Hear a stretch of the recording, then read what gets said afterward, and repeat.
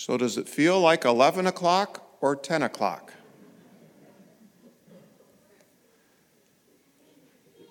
Always, when we do the daylight savings time change, there's always controversy. And I know this morning in our family Zoom meeting, we had a spirited discussion about whether they thought we should just leave it at daylight savings time the year round, leave it the regular way year round, or switch back and forth. You can have lots of conversations about what's better. But this is kind of my thought.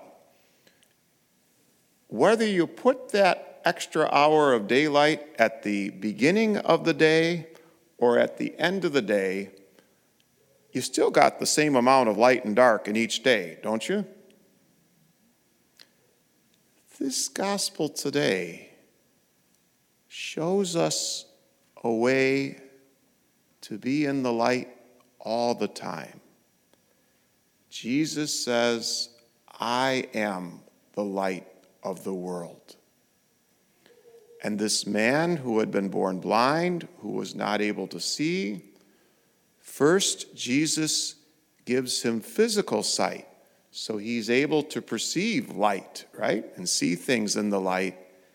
And then, as you see that gospel unfold, he gradually gains his spiritual sight. And so by the end, he's able to say to Jesus, I do believe, Lord, and he worshiped him. The man was able to gain his spiritual sight.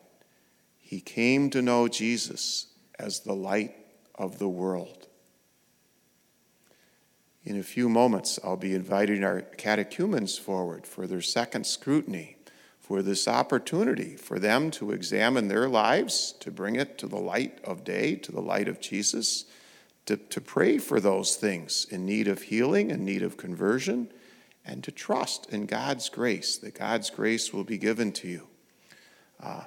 Later this afternoon, we'll have a communal penance service for those of us already baptized, in ways that maybe we can face whatever dark places of sin are in our lives, and to do it in the light of Christ, so we don't have to be afraid of them or hide them, but we can turn them over to Jesus and trust in Jesus' mercy and forgiveness. I think that's part of the whole process of Lent, is being able to bring things to light. Now, our second reading also speaks to this theme. Ephesians, you were once in darkness, but now you are in the light of the Lord.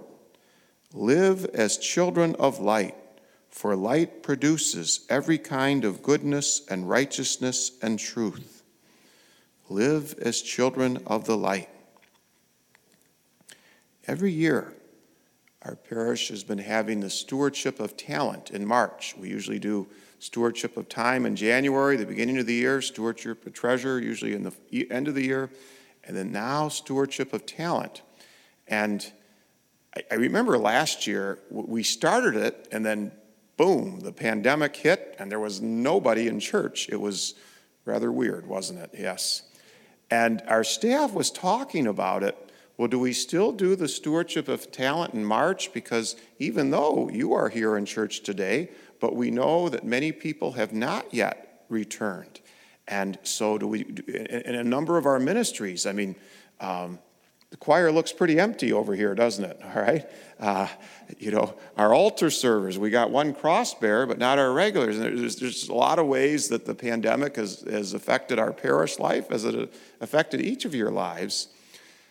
But our staff decided, you know what, let's go ahead and do the Stewardship of Talent now anyway in March, because we want to be ready as things do resume. We want to be able to hit the ground running so that we can be, as a parish, children of the light, allowing the light of Christ to shine through us, through our ministries, through our groups, through all the different ways that we try to make an active difference in our parish and in the greater community. So at the end of your pews, you'll see the Stewardship of Talent forms. And we each household to take one home with you, okay? We just ask you to take it home today and then look through it Write your family name and information.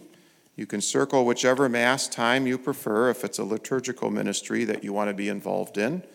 And then you can write the name. If you've got one member who wants to be an altar server or somebody else is a Eucharistic minister, and you'll see that it goes through the liturgical ministry, things that we do when we gather for worship, and then adult ministry, anybody who's an adult, some different pieces to be involved in, child, youth, and family ministry, parish life and ministries. There's just a whole lot of different ways to be involved in our parish. And as you go through, and you might wonder, what does it mean to write letters and cards to the homebound? Well, we have the stewardship directory, and we have some copies of that in the back of church, and that goes through, and it lists for everything on this form, it lists a position description, a time commitment, talent to share, a contact person if you'd like more information. Now, both these forms are available online. You could even fill it out online. And then the stewardship directory is also available online at our website. So I do hope that you take some time as a family, as a household this week, and just prayerfully consider, how might you be involved? And it might be something we're able to start, pretty quickly.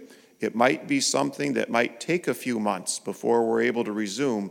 But as I said, we want to be ready so that we can be light to the world through Jesus.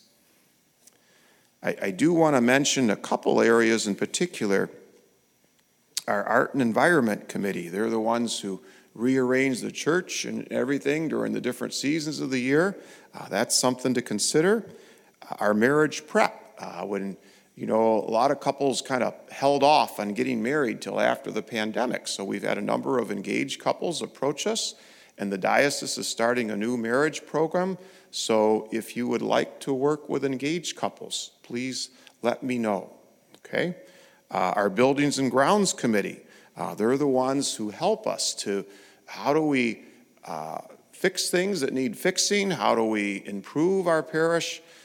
Buildings and grounds, the things inside and outside, so that we can maintain them, so we can make this to be an attractive and safe and welcoming place for both parishioners and guests.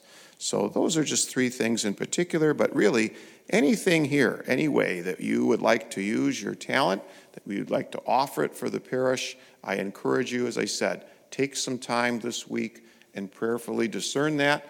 And then you can bring your form back next week or mail it in, and then we can start to move forward.